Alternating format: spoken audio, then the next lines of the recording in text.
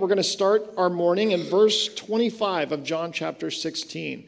This is the upper room discourse, which means this is the time that Jesus was with the disciples. We kind of think about it like that Last Supper painting, that's what this is. He's in a room, he's having a meal with his disciples, they take communion together, and this is like them hanging out together before Jesus is going to be arrested and tried and ultimately killed and then resurrected. This is his last time with his closest disciples, and so he uses that time with them to tell them a lot of really important things. That's what the upper room discourse really is. And so we're spending the summer in this. And, one of the things that we said in the beginning of this series was, Jesus talks in the Sermon on the Mount. If you're familiar with that, it's his most well-known sermon. We read about it in all the Gospels in some form or another. And in the Sermon on the Mount, for example, Jesus is explaining to his disciples, to people who will follow him, what it looks like to be a disciple of Jesus. Well, in the Upper Room Discourse, which is another really well-known sermon, really like long explanation and message of Jesus, what he's describing is what it looks like not to be someone who lives a certain way and acts a certain way, but really to be someone who is connected to God and is like receiving their life from God. Because Jesus has just been walking with the disciples for years of their lives, and if they want to be connected to God, he's right there next to them. It's kind of easy. But Jesus knows he's going away, and so he tells them all about what it looks like to stay connected with God and to, most importantly, be receiving life from God rather than probably making that mistake of thinking that it's all about doing things for God and acting a certain way for God and going out and proving something to God. That's probably the biggest theme of the upper room discourse is instead of doing and acting, Jesus is really talking about the importance of being, of staying connected to God, and of receiving. And he's also describing for them what it's going to look like for them to go on without him.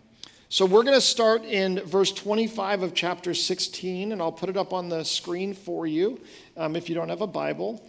And we're going to read through to the end of this chapter. All right, Jesus says this, "I have said these things to you in figures of speech. The hour is coming when I will no longer speak to you in figures of speech, but will tell you plainly about the Father. In that day you will ask in my name, and I do not say to you that I will ask the Father on your behalf. For the Father himself loves you, because you have loved me and have believed that I came from God. I came from the Father and have come into the world, and now I am leaving the world and going to the Father." His disciples said, now you are speaking plainly and not using figurative speech. Now we know that you know all things and do not need anyone to question you. This is why we believe that you came from God." Jesus answered them, "Do you now believe? Behold, the hour is coming, indeed it has come, when you will be scattered, each to his own home, and will leave me alone. Yet I am not alone, for the Father is with me. I have said these things to you, that in me you may have peace. In the world you will have tribulation, but take heart, I have overcome the world."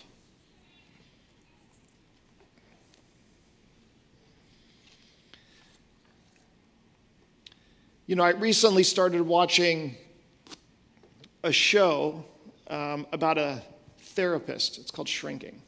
And in this show, it's about a guy who's a therapist, and he kind of starts to lose it with being a therapist. And it's basically because he just gets tired, he says, of sitting there day in and day out, knowing what people should do, but not being able to just tell them to do it.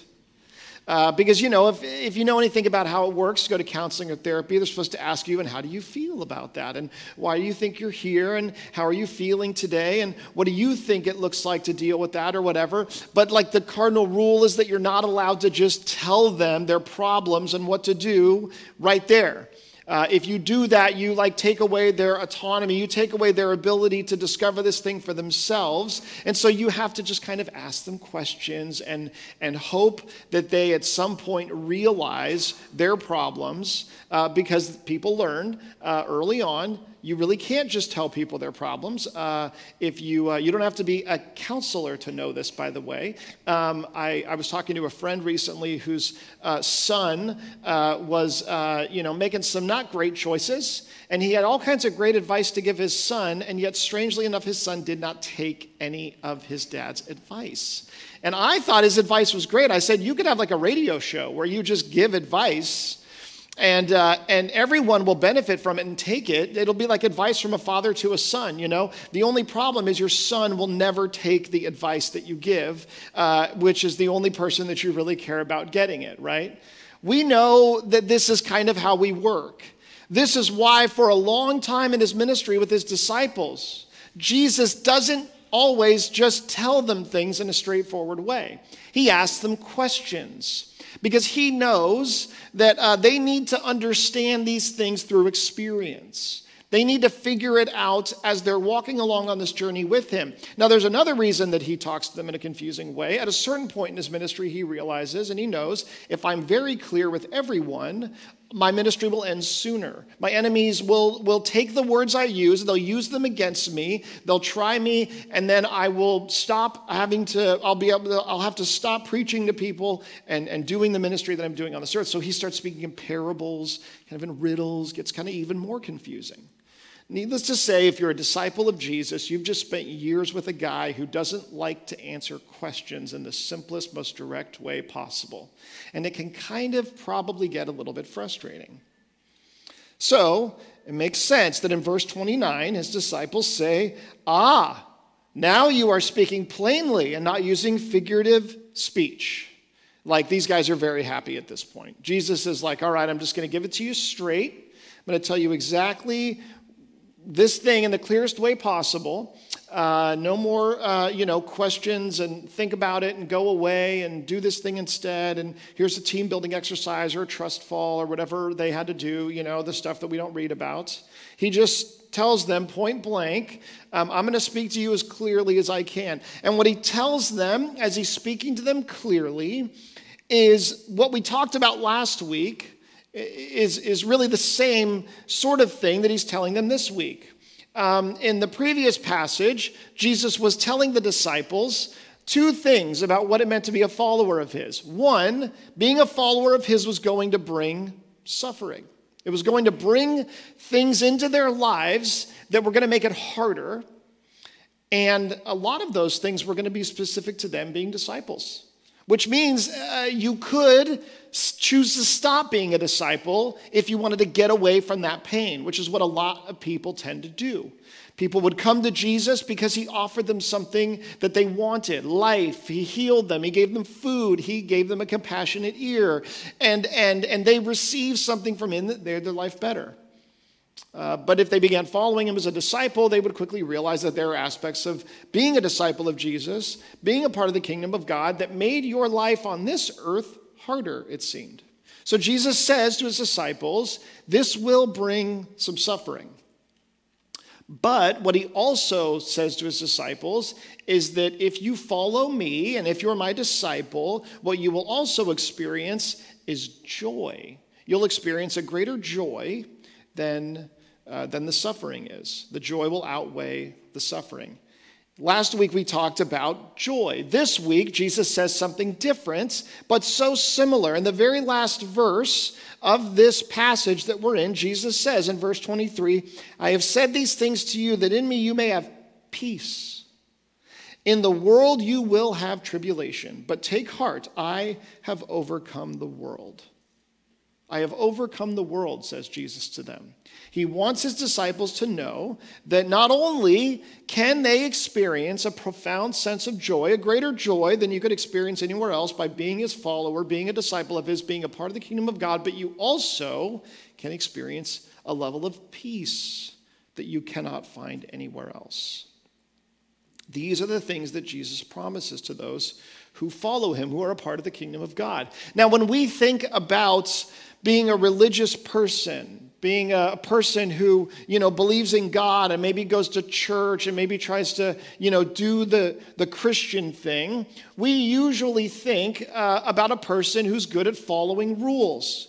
We think about a person who's good at acting and behaving a certain way. Maybe they've got a life that looks put together in a certain way. And people have, for a very long time, gotten confused about what it means to actually be a part of God's kingdom above all else. The Apostle Paul knew this. He often encountered people who were confused about what it meant to actually be a part of the kingdom of God. What do I spend my time trying to do? What do I work on? What do I focus on? What do I make my goal in this? And he says this in Romans 14. For the kingdom of God is not a matter of eating and drinking, but of righteousness and peace and joy in the Holy Spirit. Why is he talking about eating and drinking? Because at this point, he was talking about the things that people did as a way of being an obedient, good person. The Jewish people had determined that the kingdom of God was about rules. If you ate the right things and abstained from the right things, then you were pure. If you took care to wash and cleanse yourself during meal times, you were also pure. Basically, it was what went in the body. It was the rituals that you were a part of, the way that you behaved that made you a part of the kingdom of God. But Paul corrects people's understanding of that, and he says righteousness, the kingdom of God, is a matter of righteousness. And what does that look like, that righteousness? Peace and joy in the Holy Spirit. So according to Paul, what it means to be a person who is following Jesus above all else is also these two things that Jesus points out here in the Sermon on the Mount.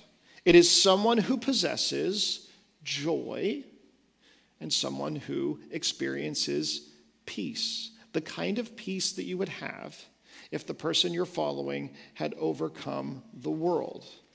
That's a big thing. Jesus promises, we said last week, a profound joy, a huge, massive joy. And this week he promises a peace that is so great that it's as though he's overcome the world, because he has. Here's the question that I've been asking myself all week as I look at this. How does Jesus give us that joy? How does Jesus actually give us that joy that he promises? What does it look like? How do we get it? How do we experience it? How do we know that it's a part of our life? If you are a Christian here today, then according to Scripture, according to the things that Jesus lays out, you should be a person who is experiencing joy. Now, I'm careful with shoulds. Pastors should be careful with shoulds, because should makes us feel guilty. It makes us feel like there's a burden that's been added to us. But the reason I say this is because it's important for us to understand how it's supposed to work. And the way it's supposed to work is that if you're in Christ, you are experiencing a profound sense of joy. That if you're in Christ, you're also experiencing a profound sense of peace. Ones that sort of surpass any other joy and peace that you can experience in the world. I'm not trying to make anyone feel bad who doesn't feel that they don't experience joy, who doesn't feel that you don't experience peace, but we can't get anywhere with what Jesus is teaching us here if we start changing what he's saying from step one, right? If we start expecting it to look differently than he's saying it's supposed to look. Jesus promises to those who follow him joy and peace unlike any other. In fact, he's describing a joy, for example, that exists in even the hardest and most difficult of circumstances. That's crazy. That is absolutely crazy. So if you're a Christian here today, then the single biggest, most practical, life-changing benefit of your faith is that you can be joyful today. You can experience an incredible joy and peace today if you're a follower of Jesus. That's what he promises us. How? How does Jesus give us joy? How do we receive it? What does it look like? I want to talk about how he gives it to us real quick, and I want to talk about why we may not sometimes experience it, because I think a lot of us maybe feel like we don't. How does Jesus give us joy? The first thing that he does is he simply shows us the truth. The joy that we have in Christ is rooted in truth, meaning he tells us that things are really a certain way, even if they don't appear that way to us in this world. And because he's given us this incredible truth that opens up our eyes to what's really going on, that truth is so profound and powerful and huge that it gives us joy. It's a truth that brings us joy. It's the best news that there could be. Jesus is giving us good news. And that good news is so good that it gives us great joy. We cannot help but have joy if we believe it. You see, our joy is ultimately rooted in who God is, the goodness of God as our creator. God created us to enjoy him. He created us to worship and enjoy him more than anything else. And so there's something about understanding and seeing and experiencing God and his truth that brings us joy. I was backpacking a few weeks ago, and I was in this beautiful spot in nature. And as I looked out at this lake in the morning, and a bald eagle flew by, and there were ducks in the water and everything, it was an incredibly joyful experience for me. I found joy in it. Why?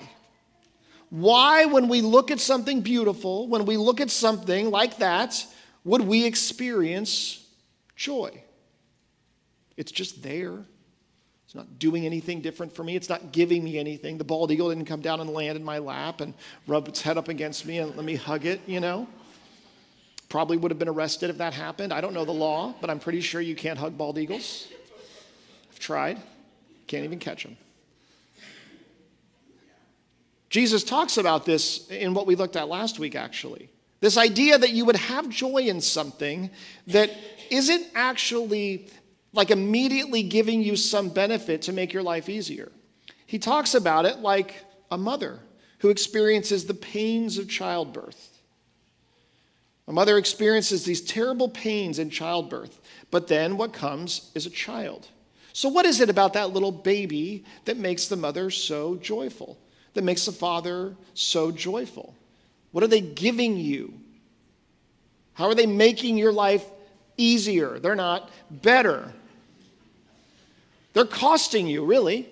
And yet there's something about that child, that baby, that produces such a profound sense of joy in their mother or father that it actually causes them to forget, especially the father probably, but forget the pain of childbirth. Isn't that crazy? Forget. Forget. All of a sudden, this thing that's good is better than the thing that was bad before. You see, what he's talking about is so similar to the joy we have in God because God himself is so good that for us to simply take pleasure in who he is brings us an incredible sense of joy. Even if it doesn't automatically make my life easier today. Even if it doesn't give me something that I thought I needed today. Even if it doesn't put more money in my bank accounts. Make my body feel a little bit less achy, make the weather a little bit nicer, make people a little bit nicer to me. Put money in my bank account. Did I already say that one? Bring me a bald eagle to give me a hug. Even if it doesn't do any of those things, there's something about who God is that I can find joy in him, just in who he is. In the same way that I can stand in God's creation and find joy and take joy in it. In the same way that a mother or father can hold their child and take joy in that child even though they're not actually doing something for them in that moment. You see, Jesus shows us the truth of who God really is. He is the incarnate God. He is God in the flesh, and he showed people in a vivid way who God was, how much he loved them, how good he was, and he shared the message of the gospel with them. And he shared them all this incredibly good news. And the good news is true, it turns out. So our joy is rooted not just in the truth of who God is, but the things that we know are true that Jesus has told us. God has promised us things that seem too good to be true, but they are true. They're not too good to be true. They are true. Jesus has told us these things, and so our joy is rooted above all else in believing in the truth of these things that he tells us. There is incredible good news that comes from Jesus. The creator of the universe, Jesus tells us, created you. Purposefully created you. Scripture tells us that each one of us is knitted together in our mother's womb, painstakingly created by a loving Father, which means no matter what the circumstances of your childhood, your family, your birth were, whatever you felt that you had or didn't have, like whatever you felt about yourself and how you came into the world, whatever messages are out there in this world that tell you that you don't matter, that you aren't important, that you aren't significant, that before you ever accomplish anything in your life, before you ever realize any potential that you might have, before you ever get anyone to like you in this world, the most important thing has already happened. The God of the universe loved you enough and intended for you to be you, knitted you together and purposefully made you. You're not an accident. You're not a mistake. This is not some random chance. The truth is that the creator of all creation made you and I, knitted us together, and loves us. Another truth that Jesus shows us and tells us is that the same God who did that, when Jesus was baptized, the Holy Spirit descended, and the Holy Spirit descended upon him, and God says, "This is my beloved Son, with whom I love, with whom I am well pleased." And then what Jesus tells us is that the good news of the gospel is that he stands in our place because he's taken our place through his sacrifice on the cross. So we now relate to God. If you're a Christian, if you believe and trust in Jesus for your salvation and not yourself, then we now have the relationship with God that Jesus would have with God, which means that when God looks at us, he sees us the way he would see Jesus, which means that the God of the universe, who would say this is my beloved Son, whom I love, with whom I am well pleased, says that very thing about you. How crazy is that? So again, before I ever have to prove anything to anyone, before I ever have to get anyone to like me, before I ever have to accomplish anything to justify my existence in this world, to feel like I matter, before any of that, the good news of the gospel is that if I trust in Jesus, that the God of the universe says of me, "This is my child who I love, with whom I am well pleased." You know how many people I have talked to who have lived so much of their life before they actually heard those words from their earthly father or mother, and how much it meant to them to finally hear those words. "I'm proud of you. I'm proud of you. I'm proud of who you are," or "I'm proud of what you've done." Those words matter to us. They mean the world to us. And they mean more than anything coming from our father or our mother. And so to know that our Heavenly Father says that of us if we're in Christ, that is really good news. That is a truth that is really good news. It's almost too good to be true, it seems. The good news that Jesus shows us is that the resurrection is real. That he would die, but he would ultimately be resurrected. That he would defeat death itself. He would conquer death itself. I don't know about you, but I think that's pretty good news.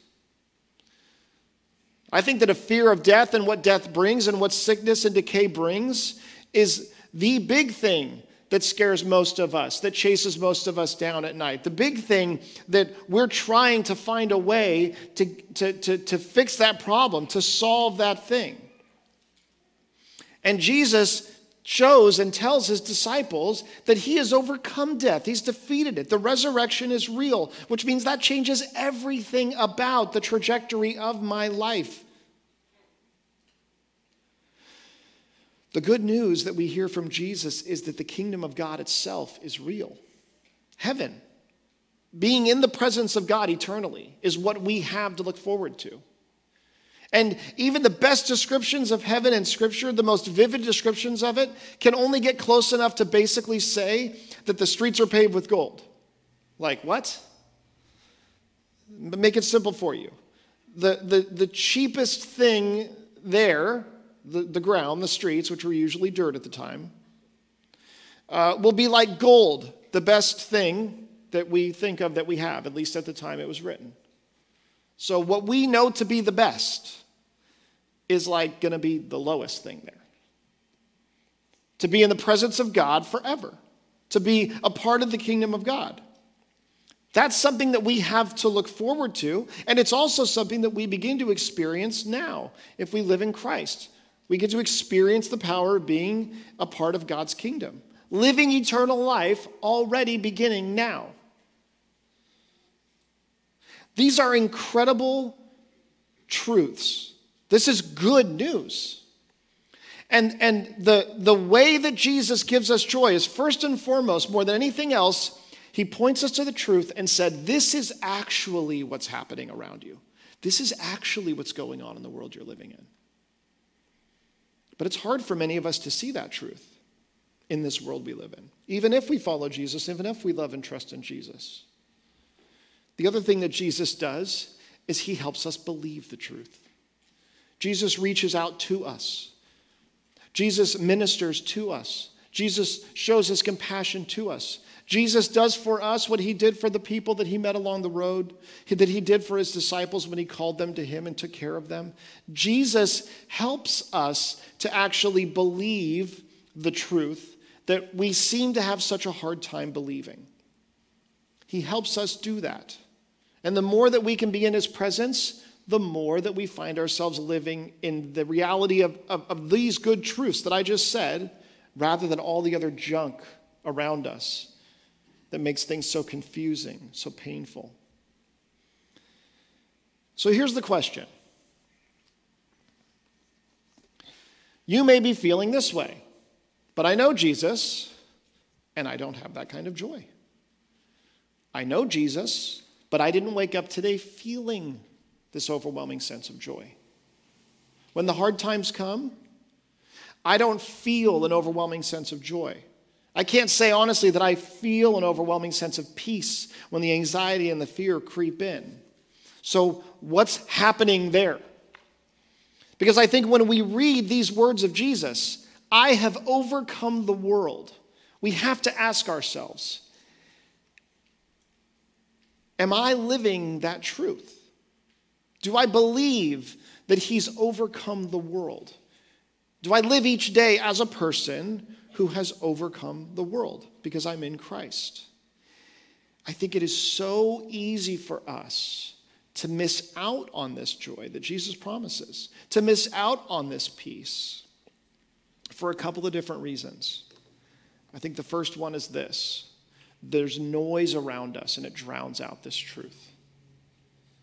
The fact is, we live in a world that's telling us a lot of things apart from the truth that Jesus tells us. We live in a world that is constantly inundating us with information. We have access to so much information now. And so much of that information, the majority of that information, is telling us things that are opposite from what Jesus is telling us. It is telling us that you are a complete accident, that this is all some crazy, weird thing that happened by chance. It's telling us that you have to prove yourself, that you have to justify your existence, that you have to become some amazingly self-actualized version of yourself in order to actually justify being here at all. You have to make some big splash. You have to get people to see you a certain way. That your value, that your peace and your joy are going to need to be dependent on the things that you have, the comfortable life that you live, your health, the world that you live in, and where you live in the world. We are surrounded by so much information that basically dilutes and drowns out this truth of Jesus, which is probably the biggest reason why so many of us don't really feel this sense of joy that Jesus is promising and assuring his disciples are going to live in.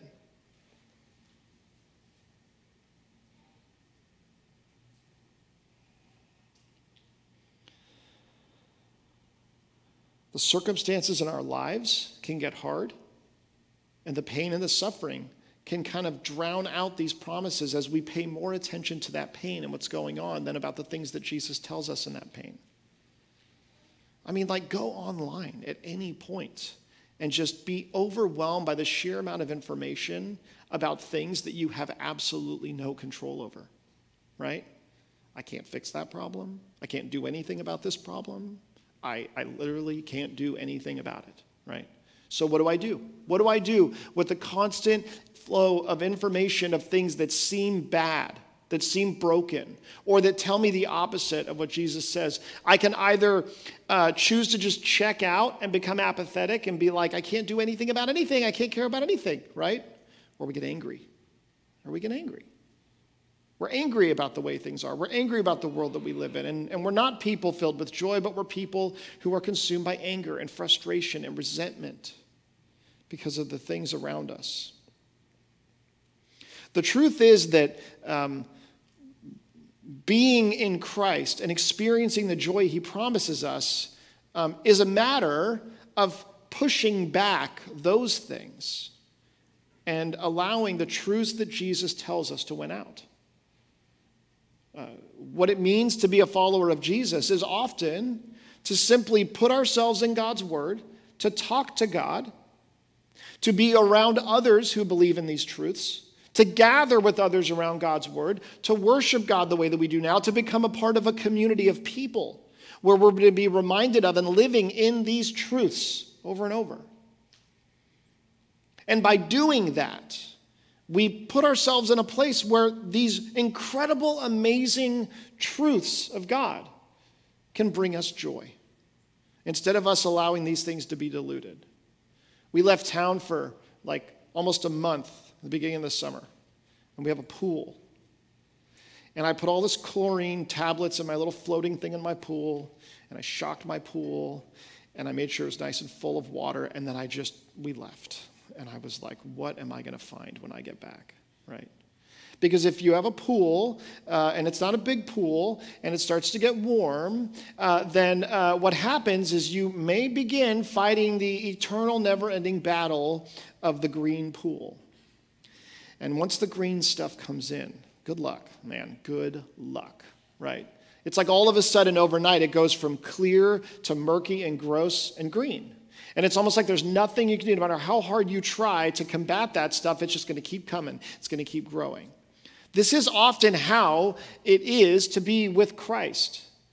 Is that what we do is that we kind of don't think about stuff that has to do with Jesus. We don't think about the truths of God. We don't spend time in his word. We don't talk to him in prayer. We don't spend time in a community most of the time. And then we just kind of binge it, or we just kind of come back to those things whenever we have time. But what we find is that if we're not in those things regularly, if we're not living in that world, the truth of God, then it doesn't really work out very well, does it?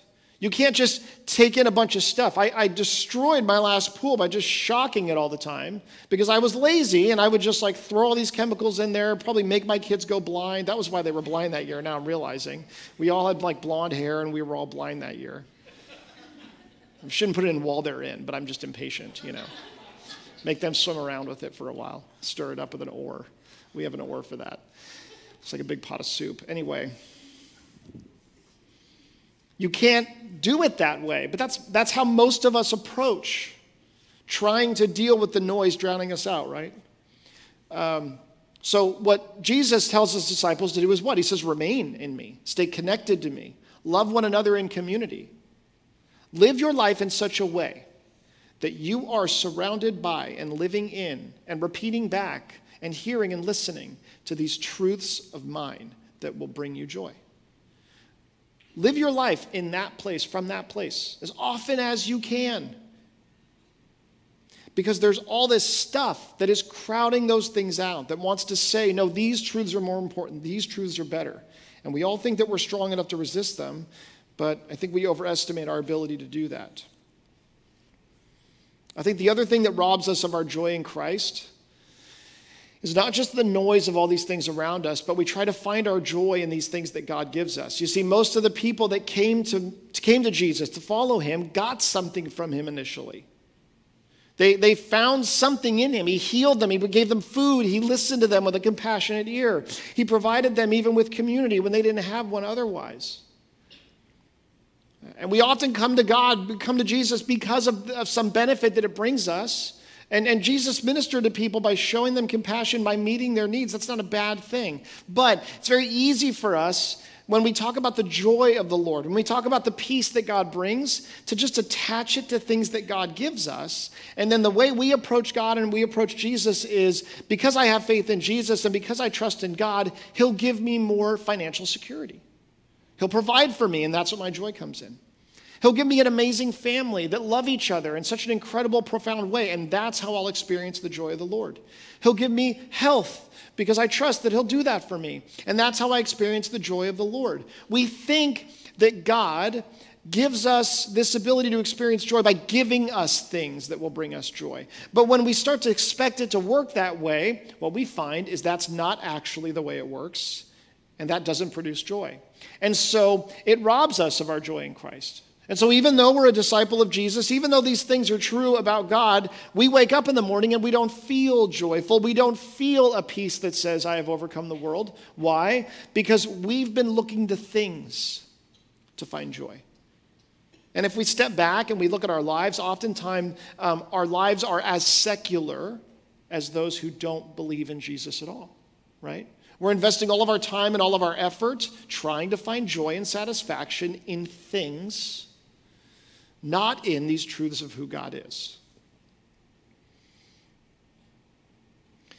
Now, make no mistake, Jesus says that a loving father will listen to his children who come to him and say, here's what I want, here's what I need. He will listen to them. He will give them good things. He doesn't say God doesn't care about us. In Matthew 7, in the Sermon on the Mount, we read this: ask and it will be given to you, seek and you will find, knock and it will be opened to you. For everyone who asks receives, and the one who seeks finds, and the one who knocks it will be opened. Or which of you, one of you, if his son asks him for bread, will give him a stone? Or if he asks for a fish, will give him a serpent? If you then, who are evil, know how to give good gifts to your children, how much more will your Father who is in heaven give good gifts to those who ask him? Jesus says, as specifically as he can, that our Father who loves us will provide for his children. He will provide what is good and what is best for his children. But we read in the passage that we were looking at last week, if you recall, Jesus says this: so also you will have sorrow now, but I will see you again, and your hearts will rejoice, and no one will take your joy from you. In that day you will ask nothing of me. Truly, truly, I say to you, whatever you ask of the Father in my name, he will give it to you. So what Jesus is talking about that we looked at last week is he's kind of changing our understanding of what it means to ask and want things from God. He's saying the closer that you get to this joy that I'm talking about, the more the kingdom of heaven is a part of your life, the more that the things that you ask of God will be different. And the way that you find joy will look different.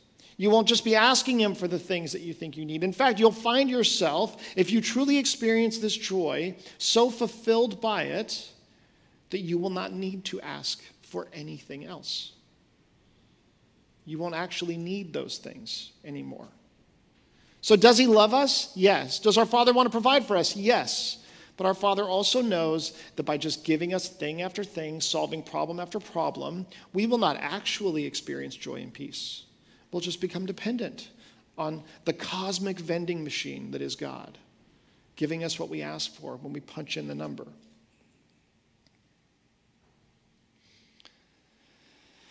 I think the other reason that we get robbed of this joy in Christ, the other thing that kind of gets in the way of us finding it, is that we try to find our joy, I already said this, is that we try to find our joy in the things that God gives us, and then lastly, we forget about the gospel. We go back to proving ourselves. What we find is that the reason that we don't have this joy, the reason that we don't have this peace, is because we're actually still working pretty hard to try to accomplish things for God, to try to make God proud, to try to make God happy, to justify ourselves. We have this tendency to just work at things and try to prove ourselves, to try to justify ourselves. If you ask a person on the street, The statistics show that if you ask a person on the street, do you believe in God? About 50% of people will say, some form or another, yes, I do. And then if you ask that 50% of people who believe in God, what do you think he wants from you? It's likely that they will say, be a good person and try to love people. That's what most people would say as an answer to what do you think God wants from us, from you? Be a good person and try to love people. In fact, every kids pastor that I know, works so hard to, teach and explain and apply the gospel into the lives of young people, and then is always kind of wondering, what they'll say back when asked about what makes you a follower of Jesus, right? What is the gospel? Because there's something in us that's kind of wired in such a way that we still believe, we want to believe so much that it's our behavior, it's what we do that actually makes us in a good standing with God. Because of that, because we're wired to be self-justifiers, because we're wired to think that God expects us to work hard again and again just to please him, then what we do is we inadvertently start to live our lives in such a way that says, if I do the right things, I'll have joy. If I do the right things, I'll have joy. You see, it's not that we don't believe in the joy of God. It's not that we would not agree with this statement. I think most would agree, most who are Christians would agree with this statement. We wouldn't say, no, that's not true. When Jesus says, take heart, I have overcome the world. I think the question is, what do we think it means to have joy in God? What are we looking for? What are we living for in an attempt to experience the joy that God gives us and the peace that God gives us?